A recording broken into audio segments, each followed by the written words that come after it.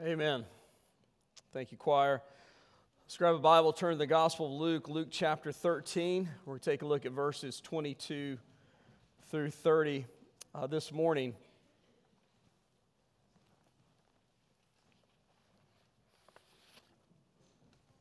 If you don't have a Bible, there should be a pew Bible there in front of you. You can grab it and turn to page 873. It should get you where you need to be this morning.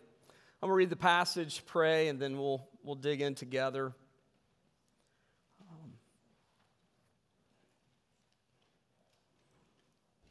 Luke chapter 13, take a look at verses 22 through 30 together this morning. Hear God's word, talking about Jesus.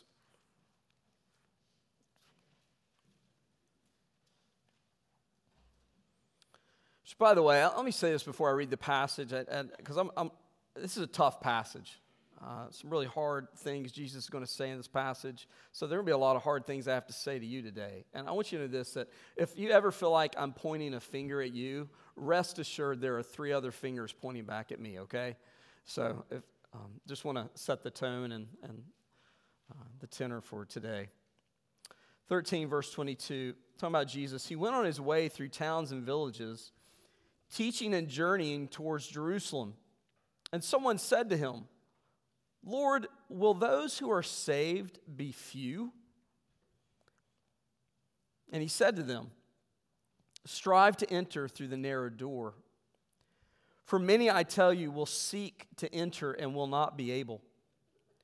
When once the master of the house has risen and shut the door, and you begin to stand outside and to knock at the door, saying, 'Lord, open to us,' then he will answer you, 'I do not know where you came from.'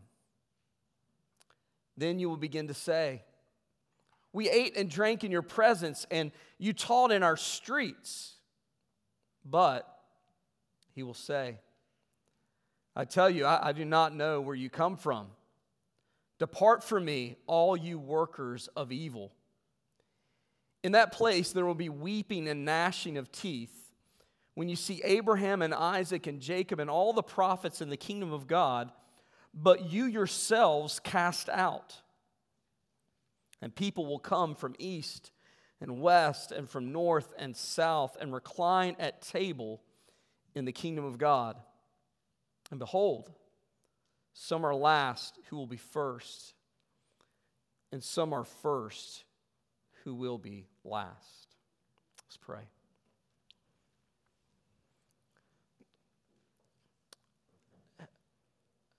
Heavenly Father, it's honest when I say I tried my best to do the work that needed to be done on this passage this morning, this past week. And so, Lord, prayerfully before you, I've wrestled with this passage, and this passage has wrestled with me. Lord, you know I've prepared some thoughts that their goal is to be faithful to this passage, to exalt Christ, and to appropriately apply this passage to the fine folks that you've gathered in this beautiful sanctuary this morning. So what I pray is that your words would be spoken, and you would help us to hear your words and not mine. It's in Jesus' name we pray. Amen. Once upon a time, Big Bad Bill from Bartow died of a heart attack one night. Now, he was known as Big Bad Bill, not affectionately, but it was an accurate description about Big Bad Bill and his life. Everyone in town knew Big Bad Bill. Big Bad Bill was known as a liar, an adulterer, a womanizer, the town drunk, and a cheat. He didn't pay his taxes. He didn't pay his bills. He paid them very seldomly. And he was known as just a horrible, terrible man. And when Big Bad Bill died, his family was terrified about 2 things. Number one, who would preach his funeral? Would anyone that was a minister preach his funeral? And secondly, if they got a minister to agree to preach his funeral, what would the minister say about Big Bad Bill? Well, Big Bad Bill had a younger brother named Little Johnny. And so the whole family gathered together, and they decided they were going to have Little Johnny go approach a preacher to see if he would preach Big Bad Bill's funeral. And they did. And they went on down to the church there in Bartow and asked the minister if he would be willing to preach the funeral of Big Bad Bill, and he said, "I will." Little Johnny said, "Now, preacher, we know you shoot straight with the folks, but we're asking you as the family to do us one favor. Will you do it?" Preacher said, "I'll try if I can. What's the favor?" Little Johnny said, "Preacher, will you find one good thing to say about Big Bad Bill?" And the preacher looked at the family, and Little Johnny said, "I'll do my best." Well, sure enough, the day of the funeral came, and the preacher stood up to eulogize Big Bad Bill, and it was off to a rough start. Because the preacher stood up and said, "Well, all of you in here know Big Bad Bill, and you know why Bill was called big and bad. He was a womanizer. He was an adulterer. He was a liar. He was a cheat. He was the town drunk." You could see the family just begin to fume and the steam to roll out of their ears. At that point, the preacher said, "But if you think Big Bad Bill was horrible and terrible, you ought to get to know his little brother, Little Johnny."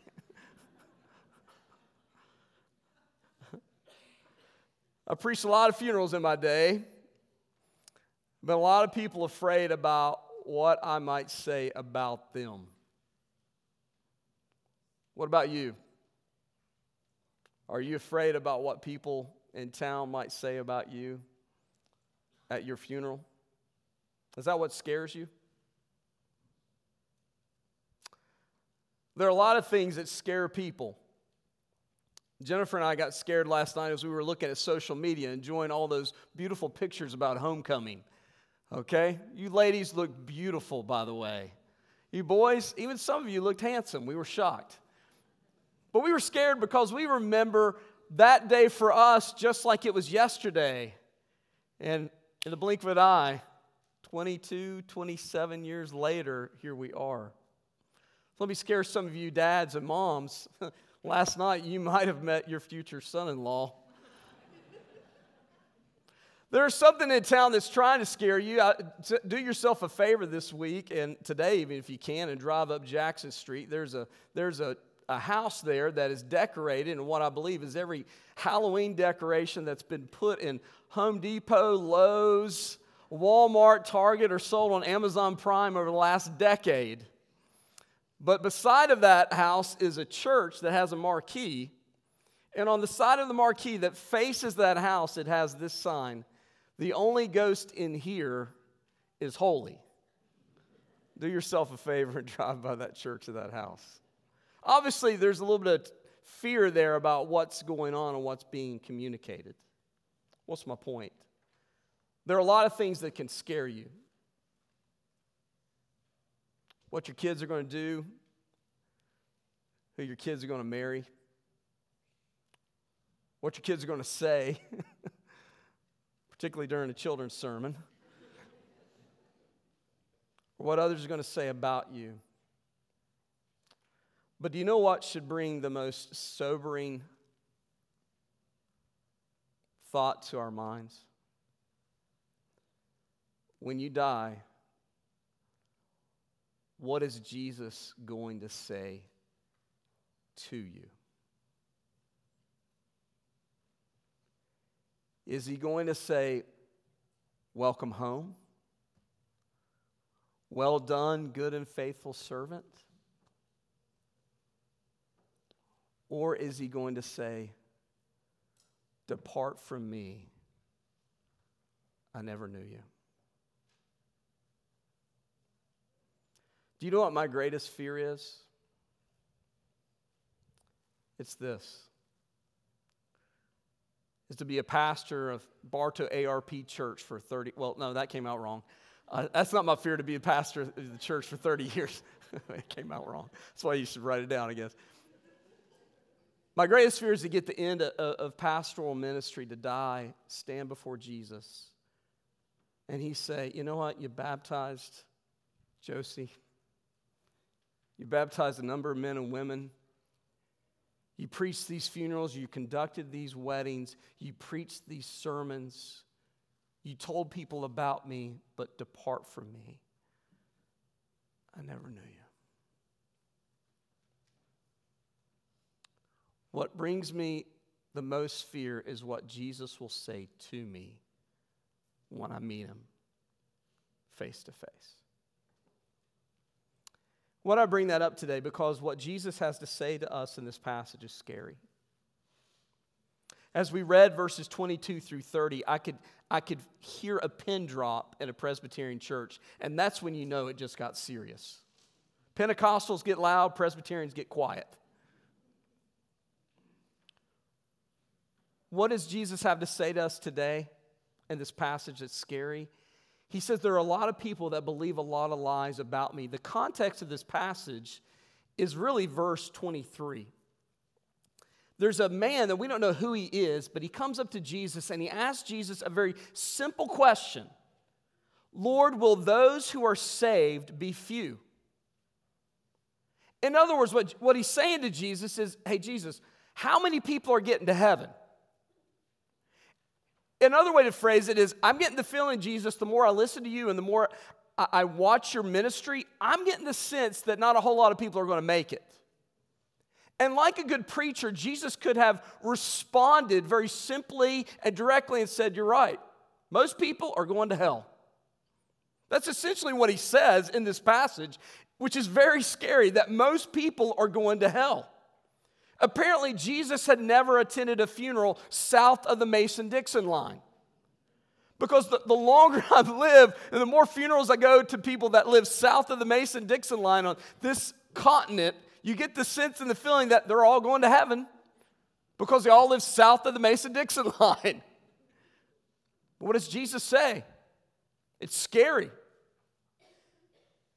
In verses 23 through 30, he basically says, look, here's the deal. Most people are going to hell. Why? Because they've bought into some lies about Jesus. Now, I'm going to warn you, I'm probably going to go over past time, but we got a picnic today, so we're going to feed you.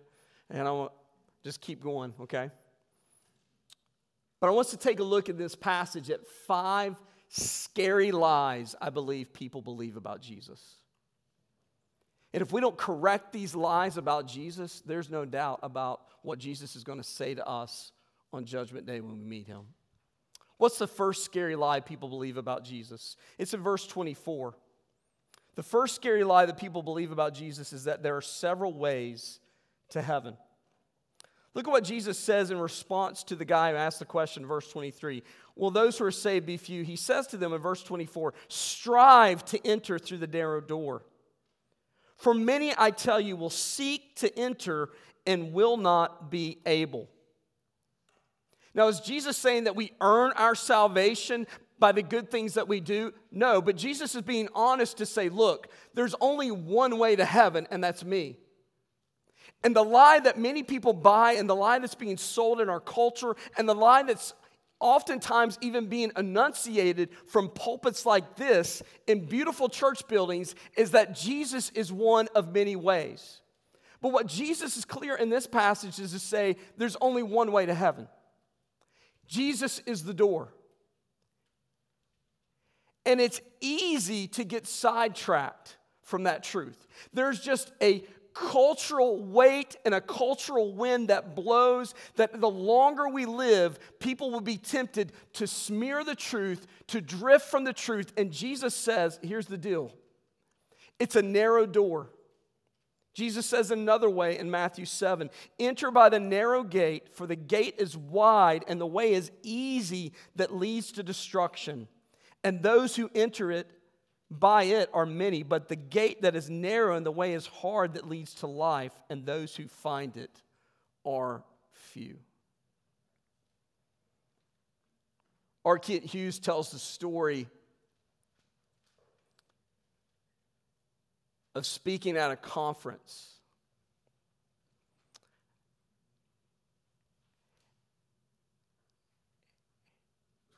And he went out to grab some coffee. And he noticed that there was this young girl that was obviously of Middle Eastern descent who was drinking coffee and reading her Bible in public. And R. Kent Hughes walked up to her and he asked, "Are you a Christian?" And she said, "Yes." And he asked her why, and she said, "Because I have found the narrow way."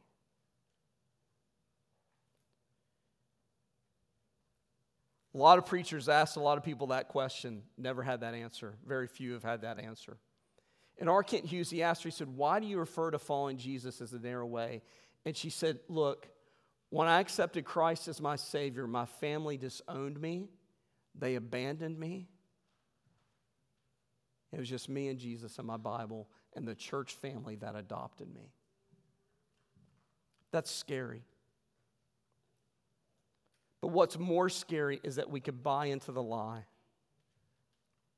that there's more than one way to be right with God. One of the scary lies that the culture teaches us is that there's more than one way to be right with God. And if that's true, think about it this way. If it was true that you could get right with God other than Jesus, then would you even want to serve the God of the Bible? Because if you can get to heaven just by setting your alarm a couple times a day, praying a specific prayer, just uttering a specific prayer, or if you could get it by making a Mecca trip to somewhere in the world and just paying $1,000 or $2,000 and maybe getting somebody to even pick up the tab for you, then what God the Father did to God the Son had to have been way overkill and malicious.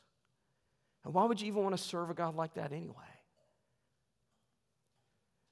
So one of the scary lies that the culture teaches and that many to is that there's more than one way to heaven. I don't know how many of you remember Larry King, but Larry King had Joel Osteen on his show one time, and Joel Osteen was asked the question very directly, "Is Jesus the only way to heaven?" Do you know what Joel Osteen said? Larry, I don't know that I would say it that way." Really? That's how Jesus said it. John 14:6, Jesus says, "I am the way, the truth, and the life. No one comes to the Father except through me." The most scary thing in the world is not what other people say about you if you follow Jesus. The most potential scary thing in the world is what Jesus will say to you when you meet him. Have you bought into the lie that there's more than one way? There's not. Jesus is the only way. What's the second lie, scary lie that people buy into? It's that they've got plenty of time to get right with God. That's the lie that we see in verse 25. It says, "When once the master of the house has risen and shut the door, and you begin to stand outside and knock at the door, saying, 'Lord, open to us,' then he will answer you, 'I do not know where you come from.'"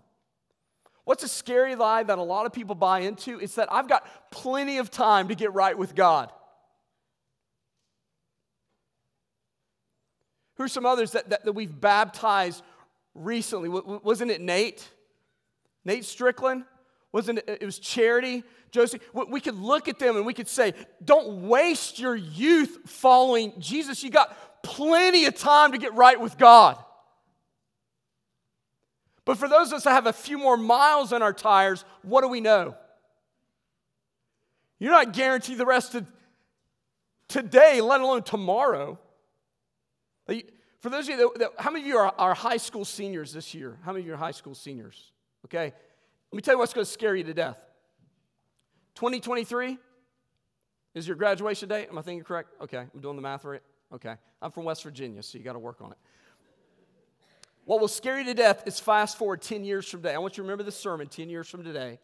And when you go to your 10-year high school reunion, you will be shocked how many people don't make it. And by that, I don't mean that, I was busy with my job, couldn't make it. No, you will be shocked at how many people literally are not alive by the time your 10-year high school reunion rolls around.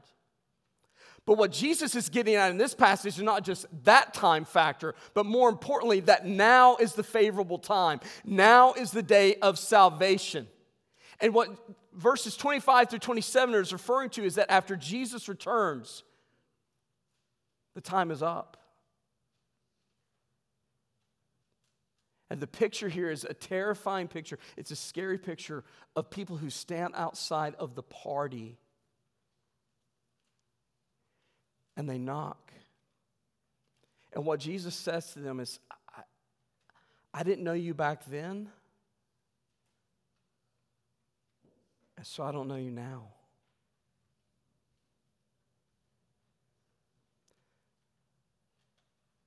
Friends, what's most scary is not what other people say about you, but what Jesus will say to you when you meet him face to face. Are you ready to meet him? Now is the day of salvation. Now is a favorable time.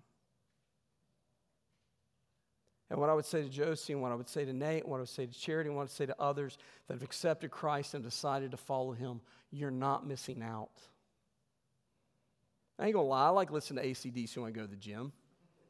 I ain't gonna lie. It's better than Bill Gaither, I'm sorry. It's just better to try to bench press 335 when you're listening to Thunderstruck rather than He Touched Me, okay? Judge me if you want. Or Beulah Land, okay? But here's what I know. Hell is a bad place to be. Do you know why? Because you're not going to experience God's joy, but you're going to experience God's wrath there. And that's the picture here that is scary. It's more terrifying than anything you'll see decorated on Jackson Street this week. That's the second lie some people believe, is that we got plenty of time to get right with God. The third lie that many people believe is this, that being familiar with Jesus is good enough. That being familiar with Jesus is good enough. And we see this in verses 26 and 27 because when the master of the house, who is Jesus, tells the person knocking on the door, sorry, bud, I don't know you. This argument ensues in verses 26 through 27. Like, hey, remember me? We were buds. Look at what it says here in verse 26. Then you will begin to say, hey, we ate and drank in your presence, and you taught in our streets. In other words, remember, we ate together. We were even sitting beside each other at Jimmy John's drive-thru. You don't remember that, Jesus?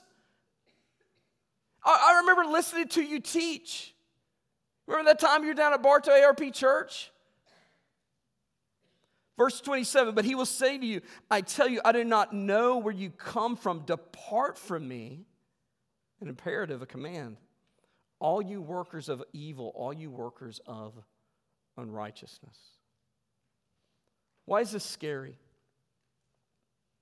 It's scary because there are many people that think that just because they have a familiarity with Jesus, because they have a familiarity with the Christian faith, that it's good enough. I've been to church a couple times. Yeah, I could spell Jesus, spot me the consonants, a couple vowels.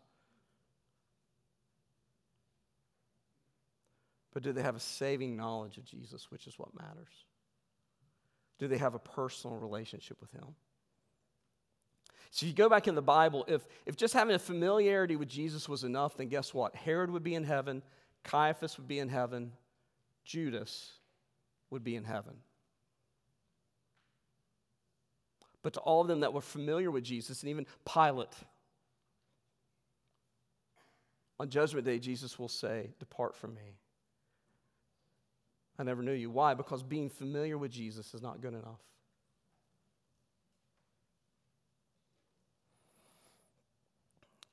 I didn't intend to talk so much about 80s rock and roll today, but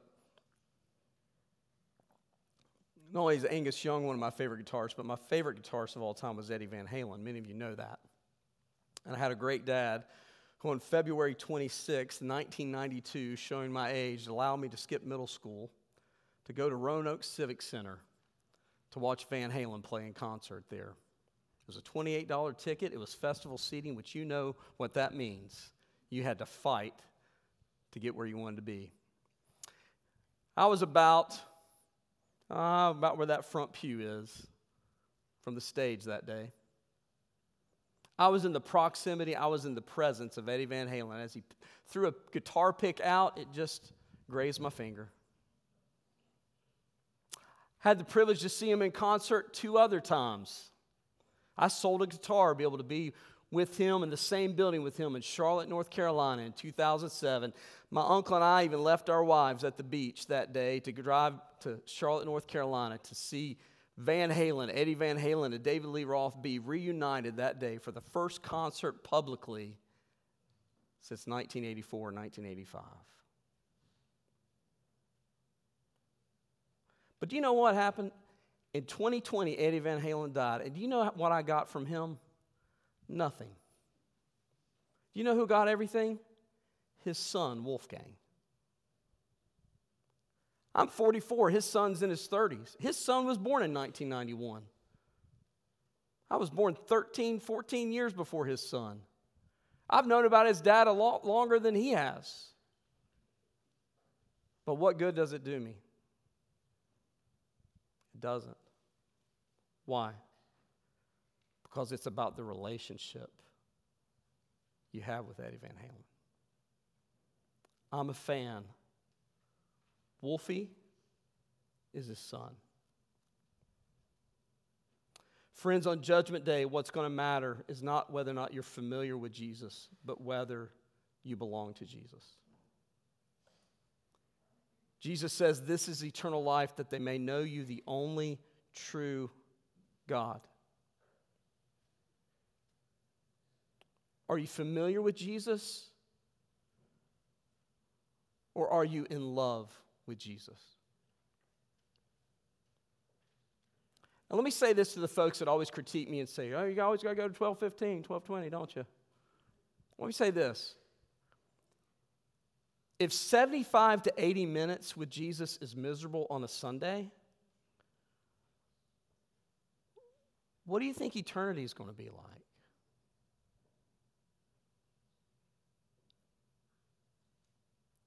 We don't want to just be familiar with Jesus. We want to be in love with Jesus. What makes heaven great is not that the thermostat set at the correct perfect temperature, always sunny and 70 degrees. What makes heaven great is you get to be with Jesus. That's why there's weeping and gnashing of teeth in this passage, because those that are outside the door, those that are actually outside of the party, don't get to be with Jesus. Some of them are weeping. Do you know why? Because they're grieving that they made the wrong choice. The others are gnashing their teeth because they're angry that he's punishing them for the choice that they've already made. That's a lie that many people believe, is that being familiar with Jesus is enough, and it's not. The fourth lie, that's a scary lie that people believe, is that your family tree is good enough. My family tree is good enough for me is the fourth lie people believe. I want you to catch what's happening here in verse 23 and 28. In verse 23, when the young man says to Jesus, Lord, will those who are saved be few? He's not picking a fight with Jesus. This is a legitimately curious question he's asking Jesus. Do you know why? Because of the theology that was popular in that day. Most of the Jewish people believed that all of Israel would be saved. Or at least that all of Israel would be saved except for the really bad people. Sounds like they were Southerners, doesn't it? Like everybody south of Mason-Dixon line is going to heaven except the really bad people. And what's he thinking? He's thinking that, hey, I'm of the Jewish heritage. My family tree ought to be good enough for me. But what does Jesus say to him in verse 28? In that place there will be weeping and gnashing of teeth when you see that Abraham and Isaac and Jacob and all the prophets in the kingdom of God, but you yourselves are cast out. In other words, it isn't genealogy that saves you. It's your faith in Jesus Christ, which is consistent with the gospel message throughout the entire Bible. How is Abraham going to be in heaven? Because he believed in Jesus. Genesis 15:6 says, and Abraham believed God and it was counted to him as righteousness. Romans chapter 4 verse 9, the Apostle Paul says, how are any of us going to be in heaven? Because we believed in Jesus. We put our faith and trust in Jesus. In other words, your family tree will not save you. Your birth certificate is not going to be what saves you. By the way, true story. I got asked to speak at a pastor's conference in the Middle East in November. I'm not going to be able to make it. There's been a scheduling conflict. But they asked me to speak again, if I'll do it in 2024, and I hope to do so. But in preparation for possibly speaking at that pastor's conference, I had to get a passport. I've never gotten a passport. Or it's been a long time since I got a passport.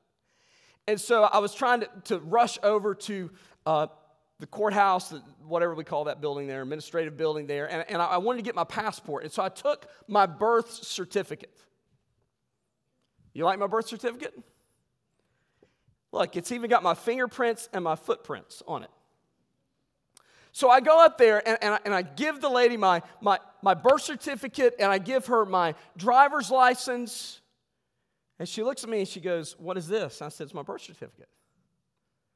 She goes, "No, it's not." I'm like, "Yeah, it is. It's even got my footprint and my fingerprint on it." And she goes, "Mr. Cline, this is not a legit birth certificate." And dominoes just start falling in my mind because I'm thinking, this birth certificate helped me get driver's license in 4 different states. Seriously. A wedding license and 2 weapons permits.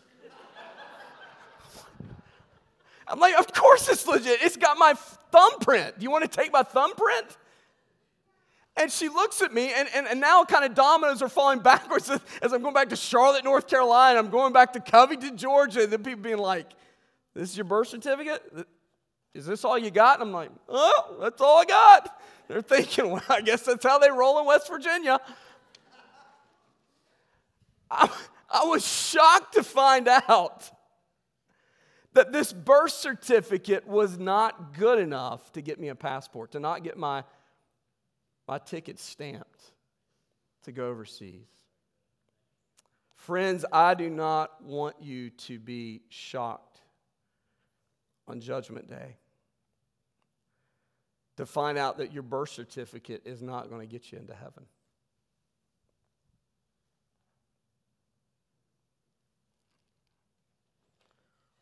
Your mom and dad and your grandma and grandpa may have been wonderful Christians, but you will not get to heaven on their coattails. You will only get to heaven by clinging to the nail-pierced hands and feet of Jesus Christ.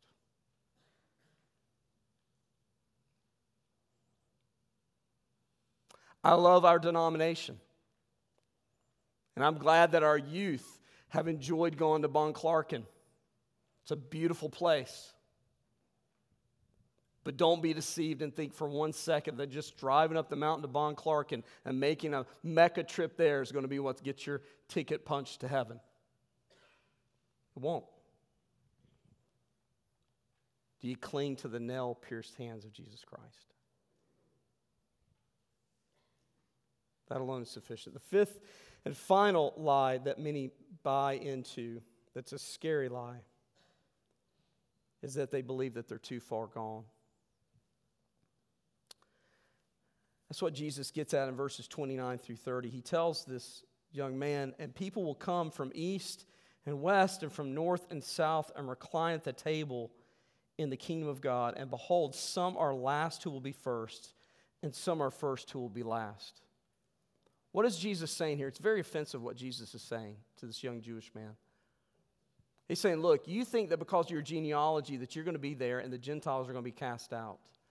But guess what? I'm gathering my elect from all the 4 corners of the earth, from east, west, north, and south. And the people that you think are too far gone will be there. And you think you're legit and you're in, you may not be there.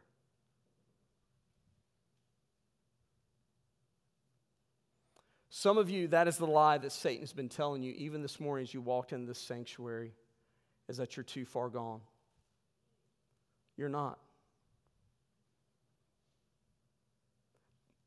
The scariest thing that you could do this morning is to walk away from Jesus and the free offer of salvation that He's offering you today. The way you get through this narrow door is you humble yourself and you admit and accept what Jesus says is the great physician of your souls, the condition that you have. And it's the condition that I point at you. I've got 3 more pointing back at me. The scriptures say this, that all have sinned and fallen short of the glory of God, and what we're earning every day for our sin is death. Eternal separation from God. That's the bad news. But here's the good news. You're not too far gone. But God demonstrates His own love for us in this, that while we were yet sinners, Christ died on the cross for our sins. And this is the gospel. This is the good news. That God made a way where there was no way. That God made His Son who knew no sin to be sin for us, so that in Him we could become the righteousness of God. Or another way to say it is this, that the gospel is the good news in this, that God became man in Jesus Christ. He lived the perfect life we should have lived. He died the death penalty on the cross we should have paid. And 3 days later, He resurrected from the dead, literally physically, to conquer sin and death, to offer the free gift of salvation, forgiveness of sins to all of us who repent and believe. So my question to you today is, are you ready? Are you ready to meet Jesus? Because this offer is for a limited time only.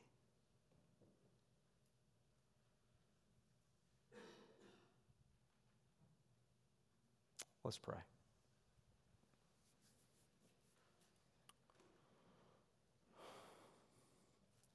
Heavenly Father,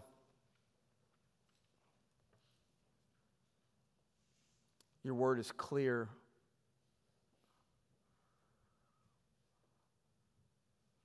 Although it's cold, hard truth at times. And here's what I confess to You in front of everyone this morning is that, God, I know I'm not a good person. I know I'm a bad person. And God, I know that what I deserve is hell. What I pray, God, is that in this moment, You would humble all of us. That we would admit to You that we know we're not perfect. That we know we're rebels at hearts. And we admit to You, God, how the lies seem so sweet at times. Open our eyes to see the truth about You. Help us to believe that Jesus is the only way. And help us to let go of ourselves and what little goodness we think that we have. The pride that we have to think, well, at least I'm better than him, at least I'm better than her, or at least I've never done that, or I've never gone there. And help us to see that You accept us today just as we are, humbly coming before You, admitting our sin and trusting in Jesus alone for forgiveness. Change us today, we pray. Help us to cling to Your cross alone. In Jesus' name, amen. Let's respond to God's word this morning by turning to hymn number 501. Let's stand and sing together. Just verse